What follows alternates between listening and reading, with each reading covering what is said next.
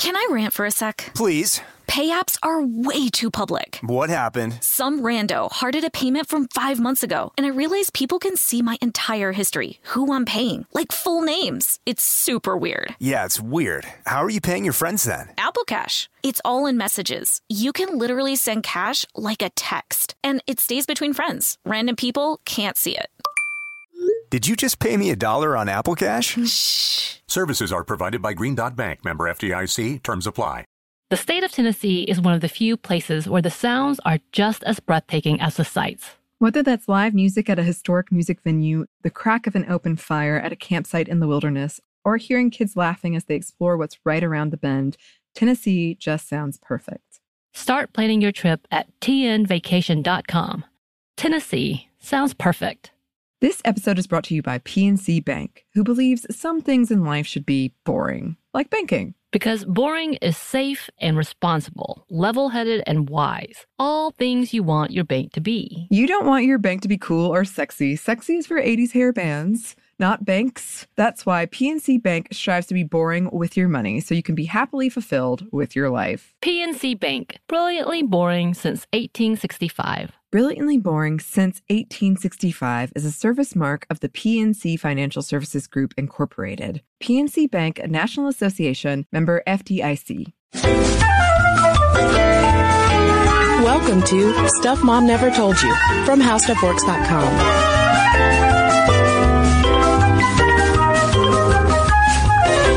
And welcome to the podcast. I'm Kristen. And I'm Caroline. And this kicks off one of 2 Halloween-themed episodes that we're doing this year. And in this installment, we're going to talk about costumes. But we're not going to talk about sexy costumes. No, we're going to talk about racist costumes, people. Yeah, which sometimes take a turn for the sexy and racist costume. Yeah, if you can get both of those in one, you've become a terrible Halloween costume stereotype. Yes.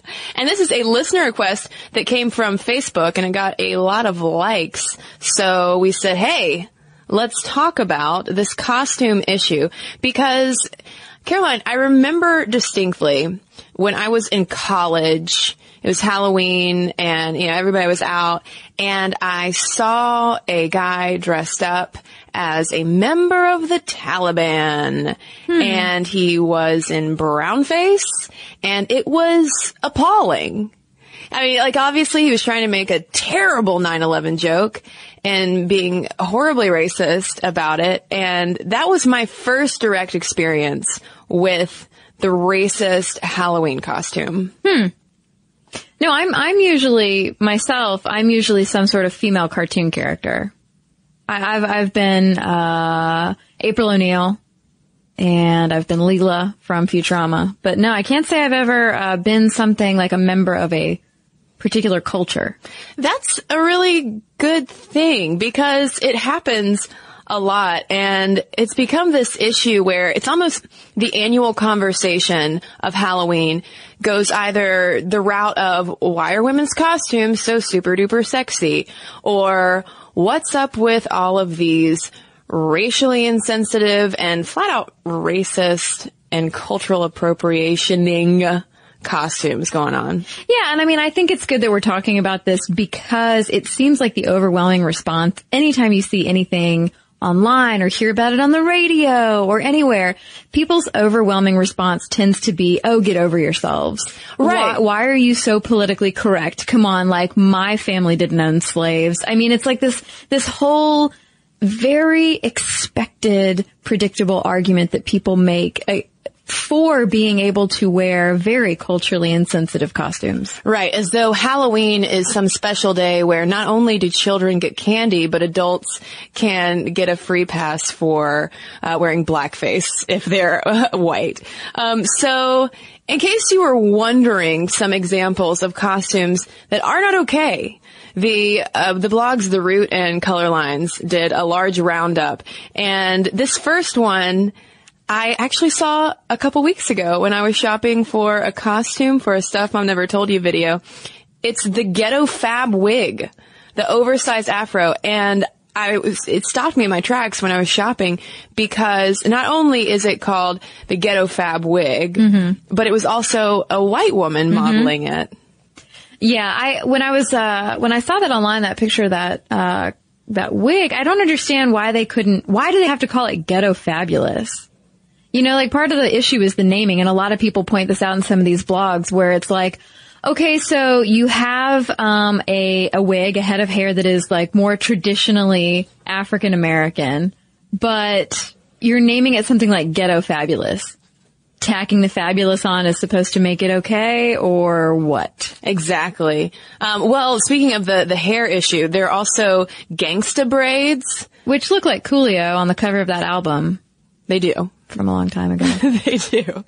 And then there's one that I have not seen before, but it's called Big Kahuna Fat Tribal Tiki Warrior, which might sound hilarious, but yet again, no, you're putting on the costume of a Samoan man. Right, yeah. And then you have one that is terrible, and I've seen inexplicably several iterations of this, which is the Illegal Alien. Commentary on immigration, and usually it's like a literal like alien, like from outer space face with either a mustache, or one particularly horrendous one had a like prison uniform. An orange prison uniform. Yeah, similarly to that, you have the Hey Amigo, where it's just the typical sombrero, poncho, oversized mustache getup. And then there are chop suey glasses, which are glasses that you can wear that have eyes already in them that are slanted, unlike yours. Oh, wait, what are you doing? Right. And then, of course, the Japanese geisha, which is chock full of meaning that we will talk about as we go on, but just the whole, as we will talk about also, the appropriation of other people's cultures, shrinking them down into something kind of cheap and tawdry for one night of entertainment and drinking, and then you get to go back to being your privileged self. Yeah. The next day. Exactly. So Caroline, you mentioned how a lot of times when this conversation of racial and cultural appropriation in Halloween costumes comes up, the typical refrain from white people, we have to just say flat out because that's who it's coming from a lot of times, is you are being way too politically incorrect. Can it just stop at some point? Can we just have one night? I mean, it's not like I own slaves, okay? Right. Yeah, and those arguments are kind of ridiculous when let's just take a moment. You mentioned the whole argument of I didn't own slaves or my family didn't do that or whatever. Like, let's just think back a minute through our nation's history and the fact that a lot of people seem to just want to forget what happened in this country with slavery. And so when you fast forward to Halloween 2013 and people wanting to adopt costumes that mock African Americans or just Africans, it's not okay. And your joke that you're trying to make is not funny. Yeah, Leslie Picca, who's the associate professor of sociology at the University of Dayton in Ohio, told The Root that when it comes to just wanting to make those jokes, hey, we're just kidding around about some stereotypes, she says it's especially insidious because it shuts down future conversations about the real, very unfunny issues.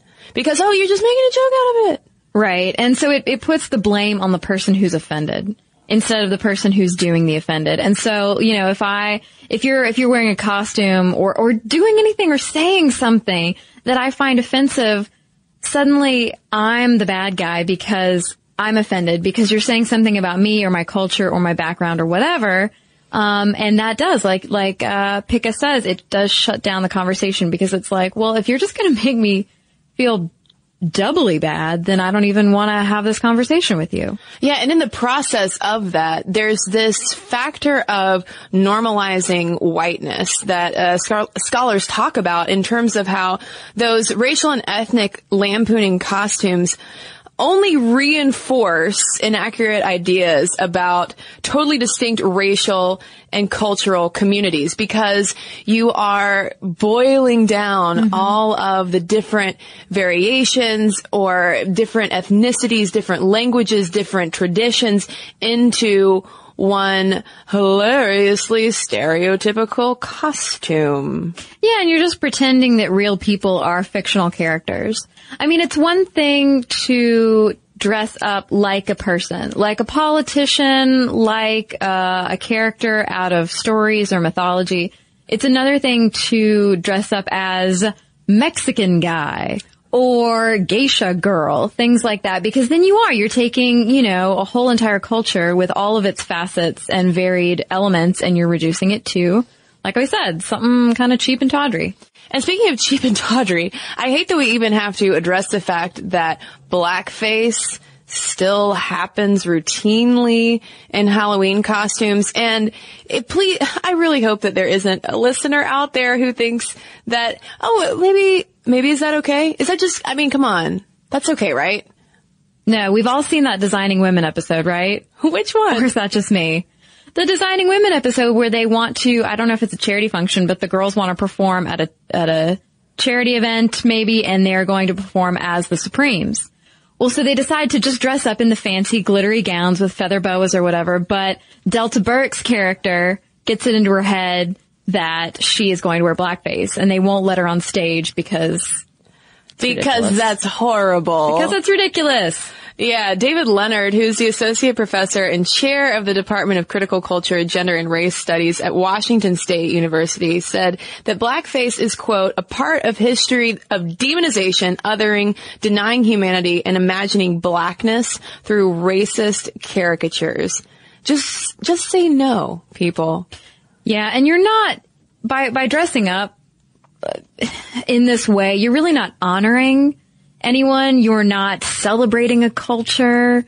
You are failing at being ironic. Like, none of this is a joke. But what if someone says, well, hey, listen, my black friends don't mind, my Indian friends don't mind, my Asian friends, there are people who say that too, of like, they're not uncomfortable. But you are still dressing up as that character or that person or that cultural stereotype from a position of privilege, a different position, a position of other. And so from that position, you are still able to offend a whole lot of people just because your friend, your black friend or your Asian friend or whoever says that they're not bothered by it doesn't mean that a whole host of others are not. Well, it's kind of like in the same way that wearing those costumes collapses an entire ethnicity into that one stereotype, relying on maybe that one friend opinion sort of does the same thing of collapsing it all into one person. Well, but it's also convenience. I think it's laziness. I think when you say, oh, my one black friend is okay with me wearing blackface, I think that that's sort of a lazy excuse and a lazy way to, be able to wear this dumb costume that you're committed to wearing for some reason. Yeah, I liked how Leonard said that, listen, we aren't living in some sort of post-racial by referendum society. Because the fact of the matter is, while jokes are great, humor is fantastic, racism is obviously still alive and well when you look at things like the criminal justice gap, poverty and education gaps, stop and frisk policies, controversy over voter ID laws. There's a lot of stuff that has been in the news this past year. Yeah. That's clear evidence that we are not living in some post-racial utopia. Yeah. It would be great if we were. But we aren't. Yeah, we're not. And people are still being judged for the way they look. I mean, a friend of mine was just telling me that his son walked up to the teacher to turn in an assignment early in high school. And the teacher looks at him and is like, oh, well, you don't look like the type to turn in an assignment early. Yes. And my friend and his son are African American. So we're definitely not in any sort of safe post-racial zone. No. And if you want evidence too of that, Cheska Lee is a prominent YouTube vlogger, and she did a video on costume fails about this kind of racial and cultural appropriation in costumes. And if you just go on that video and read through the comment section, Actually, just don't do it. Never read the comments. If you have blood pressure issues, don't read the comments. But the evidence is right there in the anger that people have of just watching this one video of someone saying intelligently, hey, I would really appreciate it if you didn't wear blackface this year. And in addition to, for instance, Cheska Lee's video, there are other people who are starting awareness campaigns about this kind of stuff too, including a group of students at Ohio University. Yeah, their group is called Students Teaching Against Racism in Society, or STARS, and they launched a campaign a few years back called Wear a Culture, Not a Costume. You've probably seen these posters floating around the internet. You've also probably seen the really jerky meme versions making fun of them. But basically, it's pictures of kids from different ethnicities holding pictures or next to pictures of people in costume imitating their ethnicity. So there's an Asian girl next to someone dressed up as a geisha. You know, or there is an African-American girl next to a picture of someone in blackface. Yeah, and when I first saw these a couple weeks ago, and they're really powerful because it does put what we're talking to into visual perspective. But yet again, if you want evidence that there is still a problem, that this is a valid point for us to talk about, are those meme responses that blew up in these kids' faces, where you have a mocking thing of a picture of a dog next to a costume of a person dressed up like a dog. Right, exactly. And writer Whitney over at Autostraddle talks about this. She is Asian, and she was sort of taken aback, you could say, by the response that these kids got for their campaign. And she discusses what we mentioned earlier, which is that, you know, the problem with these racial stereotypes is that you, from a position of privilege and other, get to take the costume off. And you're not worried so much about, you know, stereotypes, getting frisked for no reason, things like that. But people who are minorities, ethnic minorities, cannot do that. And so she says that the resonance of everything from a geisha to a terrorist stereotype persists long after the end of October, basically saying, and the kids who started this poster campaign were kind of saying the same thing, which is that every time images like this are perpetuated, you know, people in cartoony geisha costumes, people in blackface, it perpetuates the day-to-day stereotypes too that actual humans have to live with. Right. And the fact of the matter too is, I think you mentioned the word laziness earlier. It's like, saying these kinds of things is not an attempt to take the fun out of Halloween. Yeah. Halloween is so much fun. Halloween is one of my favorite holidays, even though I usually leave my costumes until the last minute. Yeah. And then I end up looking like a hot mess. But that's part of the fun of it. And part of the fun of it too is trying to be creative. Yeah. Because there are so many options out there. Like, why you would feel so compelled to have to dress up as a Pocahontas-like princess in a buckskin costume you got at Halloween Express. No, you don't have to. Well, I mean, exactly. But speaking of the Pocahontas princess, I mean, things like that, costumes like that are a huge market. The sexy lady costumes, you know, everything from the sexy cheeseburger to the sexy nurse. But you also have the double terrible of playing off of racial and ethnic stereotypes in addition to sexualizing yourself and sexualizing that entire ethnic group. The geisha, again, is a perfect example. The Indian princess. And one of these blogs points out the fact that when you dress up like an Indian princess or a sexy Eskimo, you're ignoring the facts of sexual abuse that Native women in America face. 1 in 3 are raped, and 70% of the sexual violence against Native American women is by non-Native men. So the more you perpetuate these, not only sexy stereotypes, but the stereotypes of submissiveness and, you know, constant sexual availability, you are not helping matters. Yeah, I mean, it's that whole factor of fetishizing the other, the exotic. Of, oh, look at these otherworldly creatures, where they just turn in so quickly to objects that you can pursue at your leisure, which is not right. But moving away from Halloween a little bit, we've used the term appropriation a number of times already. What are we really talking about, though, nuts and bolts wise, when we're talking about appropriation? Because this is not just something that happens in the Halloween costumes that we might choose to wear. Well, yeah, and we will talk about what appropriation means on a bigger scale right when we get back from a quick break. Can I rant for a sec? Please. Pay apps are way too public. What happened? Some rando hearted a payment from 5 months ago, and I realized people can see my entire history, who I'm paying, like full names. It's super weird. Yeah, it's weird. How are you paying your friends then? Apple Cash. It's all in messages. You can literally send cash like a text, and it stays between friends. Random people can't see it. Did you just pay me $1 on Apple Cash? Shh. Services are provided by Green Dot Bank, member FDIC. Terms apply. Snag a Job is where America goes to hire, with the deepest talent pool in hourly hiring. With access to over 6 million active hourly workers, Snag a Job is the all-in-one solution for hiring high-quality employees who can cover all your needs.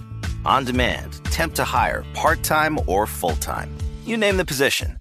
Warehouse worker, retail associate, grocery store clerk, fitness trainer, baker, stylist, bellhop, podcast producer. Yeah, Snag a Job's got a worker for that. With our easy-to-use platform, you're able to seamlessly post and fill available positions quickly with a dedicated customer support team to provide all the help you need along the way. Kinda nice knowing you have a talent pool like that in your own backyard, right? Snag a Job is the partner you need to keep your business running smoothly. So visit snagajob.com or text SNAG to 242424 to talk to an expert. Snagajob.com, where America goes to hire. This episode is brought to you by PNC Bank, who believes some things in life should be boring, like banking. Because boring is safe and responsible, level-headed and wise. All things you want your bank to be. You don't want your bank to be cool or sexy. Sexy is for 80s hair bands, not banks. That's why PNC Bank strives to be boring with your money so you can be happily fulfilled with your life. PNC Bank, brilliantly boring since 1865. Brilliantly Boring Since 1865 is a service mark of the PNC Financial Services Group, Incorporated. PNC Bank, a National Association, member FDIC.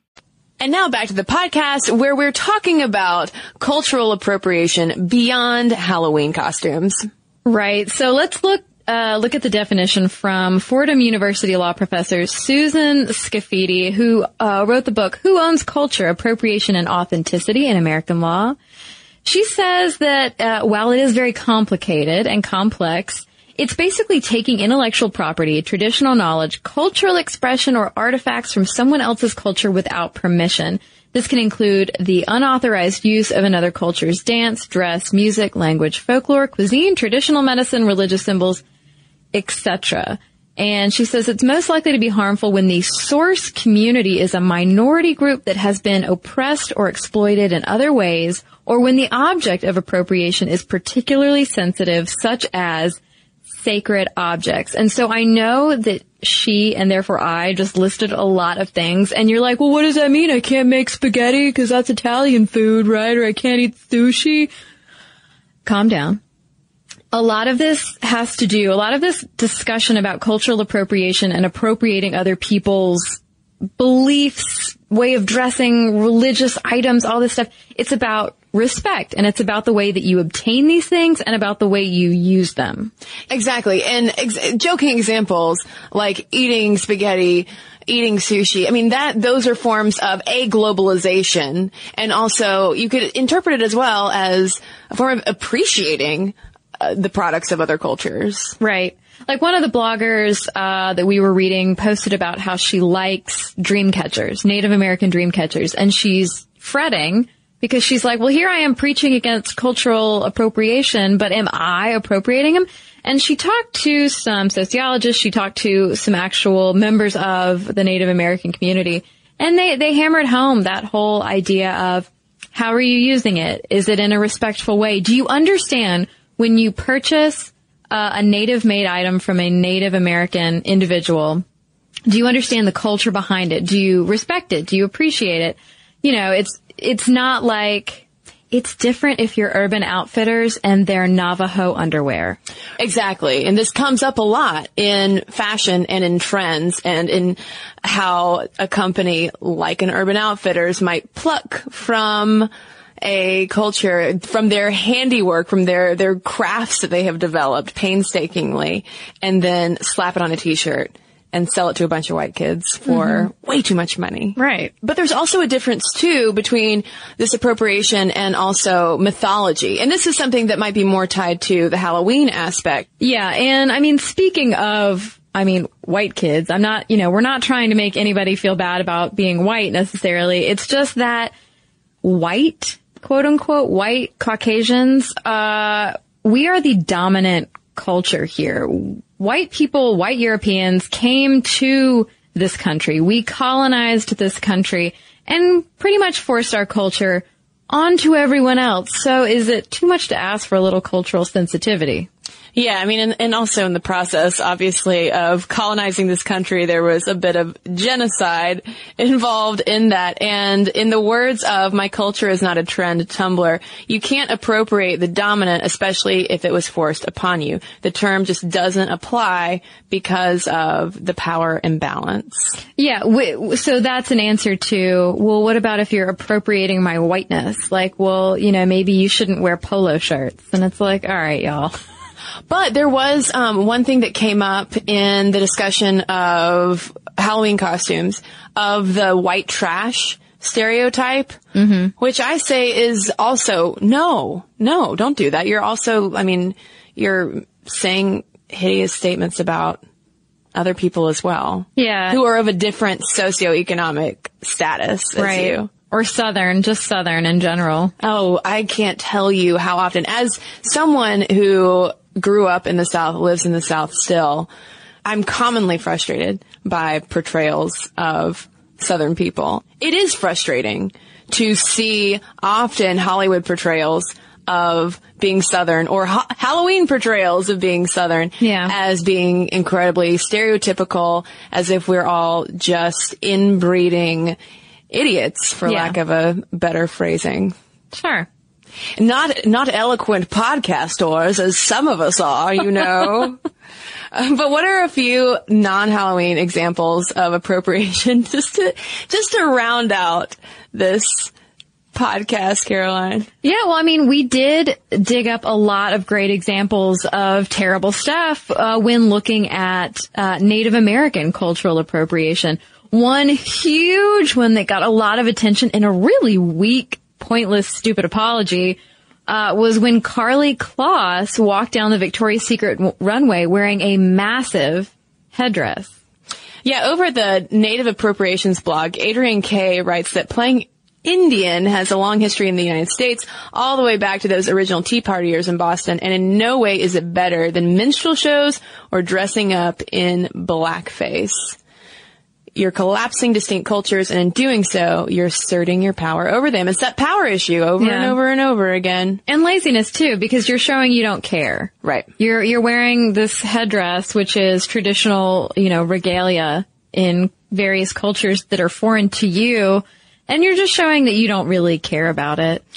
And then Victoria's Secret was an offender yet again with its Go East lingerie line that it came out with, I think, a couple years back.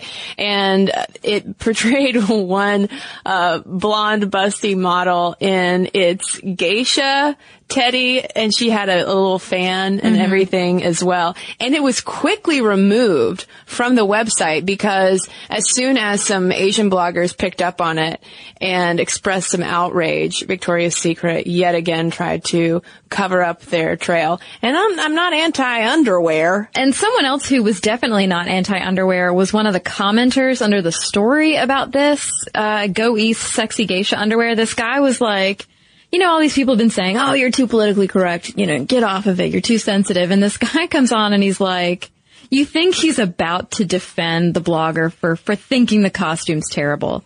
But instead, his comment is like, well, I, for one, when I see a geisha costume, fully expect to see an Asian woman. Come on, who wants to see a blonde woman in a geisha costume? And you're like, my brain, it is breaking. And it broke Nina Jacinto's brain over at Racialicious as well. She said that it's just another example of taking a culture and stripping it of its realness in order to fulfill fantasies of a safe and non-threatening, mysterious East. And similarly to that point on Native appropriations about playing Indian and its long history, of another fashion blogger and Cornell University academic, Minha Pham, said that playing Oriental, in quotes, can be traced back to 1900s vaudeville stages, where playing out fantasies of racial exoticism as a way of dealing with racial anxieties was a wildly popular cultural activity. And she also is one of those people who says, and also it's just a glaring example of laziness. Is this really what we're doing? You know, we have all of these resources, all of this creativity, all of these cool things that we could be doing. Are we really just going to harp on that? Yeah, I do think it's a good point to bring up that it really is dealing with anxieties and making something that you don't know about completely one-dimensional. Yeah. Completely, not only taking away its otherness and installing this like exoticism onto it, but just not even trying. I mean, correct me, listeners, if I'm wrong, and you have done a lot of research about geisha culture or any other culture out there, but it does seem to be a lazy form of entertainment for privileged people who think that because they are in a position of power and that we are in some sort of post-racial utopia, that they can just dress up in blackface or a geisha costume and call it a day. And let me underscore the fact that we are not anti-sexy costume in this podcast. This has nothing to do with the amount of skin that you want to show on Halloween. If you want to be a sexy hamburger, you be that sexy hamburger. But rather, if you are thinking about pretending to be someone from another ethnicity, think twice. Please. Well, do you know what you're going to be for Halloween? I think I am going to be Supreme Court Justice Ruth Bader Ginsburg. Because I have everything I need for it. I think I am going to be a silent movie star. Yeah, I really liked your idea for that. And you don't have to talk to anyone all night if you don't want to. Just hold up cue cards that say, give me another vodka tonic. Exactly. And if you are looking for Halloween costumes, I am going to shamelessly plug the Stuff Mom Never Told You video, 5 feminist Halloween costume ideas. That does include my Ruth Bader Ginsburg, which you've seen the picture, Caroline. It's fantastic. It's pretty good, I gotta say. So you can head over to youtube.com/stuffmomnevertoldyou and check that out. And we want to hear what you're going to be for Halloween as well, and what you think about our conversation about racial appropriation and Halloween. And if you're listening to this after Halloween and you saw some horrible violations of everything we've been talking about, let it all out to us. Vent. momstuff@discovery.com, or you can also head over to Facebook or tweet us at momstuffpodcast. And we got a couple of letters to share with you when we come right back from a quick break. Snag a Job is where America goes to hire, with the deepest talent pool in hourly hiring. With access to over 6 million active hourly workers, Snag a Job is the all-in-one solution for hiring high-quality employees who can cover all your needs. On demand, temp to hire, part-time or full-time. You name the position. Warehouse worker, retail associate, grocery store clerk, fitness trainer, baker, stylist, bellhop, podcast producer. Yeah, Snag a Job's got a worker for that. With our easy-to-use platform, you're able to seamlessly post and fill available positions quickly with a dedicated customer support team to provide all the help you need along the way. Kind of nice knowing you have a talent pool like that in your own backyard, right? Snag a Job is the partner you need to keep your business running smoothly. So visit snagajob.com or text SNAG to 242424 to talk to an expert. Snagajob.com, where America goes to hire. This episode is brought to you by PNC Bank, who believes some things in life should be boring, like banking. Because boring is safe and responsible, level-headed and wise. All things you want your bank to be. You don't want your bank to be cool or sexy. Sexy is for 80s hair bands, not banks. That's why PNC Bank strives to be boring with your money so you can be happily fulfilled with your life. PNC Bank, brilliantly boring since 1865. Brilliantly Boring Since 1865 is a service mark of the PNC Financial Services Group, Incorporated. PNC Bank, a National Association, member FDIC. The state of Tennessee is one of the few places where the sounds are just as breathtaking as the sights. Whether that's live music at a historic music venue, the crack of an open fire at a campsite in the wilderness, or hearing kids laughing as they explore what's right around the bend, Tennessee just sounds perfect. Start planning your trip at tnvacation.com. Tennessee sounds perfect. And now back to our letters. So I've got a letter here from Heather about our endometriosis podcast, and she writes, when I was 33, I began to experience intense pain during my menstrual cycle. It was so bad that I would feel like I was being stabbed in either my lower back or my right lower front, almost like appendicitis. It would be so intense that I would get lightheaded and feel nauseous or vomit every single month. But I always went in for my annual pap smears and pelvic exams, and each one would come back with a clean bill of health. Even though I was in my early 30s, not a teenager, my OBGYNs were women, and I knew that there had to be more going on than just something I had to live with. I didn't push the subject because I figured that they were the doctors, they had the degrees, so they must know what they're talking about, and continued suffering for several years. Just before my 38th birthday, I experienced the worst pain I ever felt. The symptoms presented themselves like I had appendicitis, and I ended up in the emergency room. Luckily, the doctor on call in the ER happened to not only be an OBGYN, but actually taught other doctors how to perform laparoscopic hysterectomies, which I eventually had to have done. Unfortunately, there were so many large cysts in both ovaries that she was unable to save either, and I have a son, so I wasn't concerned about not being able to have another child. I later found out that my mom suffered the same thing when she was younger, and my only sister ended up having the same symptoms later on that I first started having when she was around the same age. The doctors were trying to pawn it off on her as if it was just a painful period or something she was going to have to deal with. We need to tell women it's okay to raise their voice if they don't feel they're being heard. While doctors do have the degrees, we know what is normal and not normal when it comes to our bodies. Also, just because your doctor has ovaries doesn't mean they are better at their job than someone who doesn't. All my doctors were women, and they all told me the same thing until I ended up in the ER. Keep up the good work, ladies. Well, thanks, Heather, and here's wishing you good health. And I have a letter here from Meg, also about our endometriosis episode. She says, I'm 20 years old and have been suffering from chronic period pain and horrific PMS symptoms for the last 10 years. Ever since I got my first period at age 10, being on the pill for about 9 years, and trying to manage these symptoms. Like many young women, I was too embarrassed to talk to my doctor about just how bad it was until about 5 years ago, despite having been seen by a gynecologist for many years prior. I was only diagnosed by accident while having a laparoscopy. This was 5 years ago, and because of my age, the doctors were hesitant to operate on me for the endometriosis. We tried managing it with stronger doses of the pill and dietary changes. However, my symptoms got so bad that the specialist told me it was time to operate. This time last year, I had my surgery, and when I came to after my operation, my doctor informed me that it was far worse than he thought it would be. You are a 19-year-old woman with endometriosis, worse than I've seen in any of my 40-year-old patients, he said. I am now a year down the track and still managing these horrific symptoms with only the pill. In a few weeks, I'm going back to plead my case to be fitted with an IUD in the hopes that this will prevent any further damage and hopefully preserve what little chance I have left of being fertile. Well, thank you, Meg, for sharing your story, and I also wish you the best of luck with your health journey.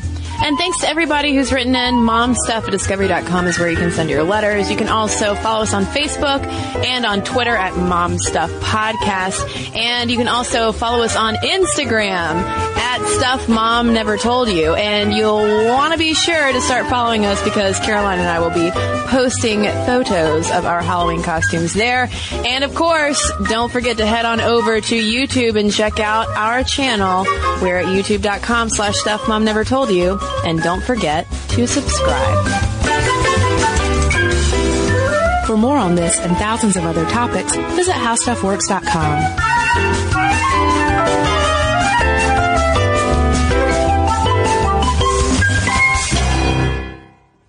episode is brought to you by PNC Bank, who believes some things in life should be boring, like banking. Because boring is safe and responsible, level-headed and wise. All things you want your bank to be. You don't want your bank to be cool or sexy. Sexy is for 80s hair bands, not banks. That's why PNC Bank strives to be boring with your money so you can be happily fulfilled with your life. PNC Bank, brilliantly boring since 1865. Brilliantly Boring Since 1865 is a service mark of the PNC Financial Services Group, Incorporated. PNC Bank, a National Association, member FDIC.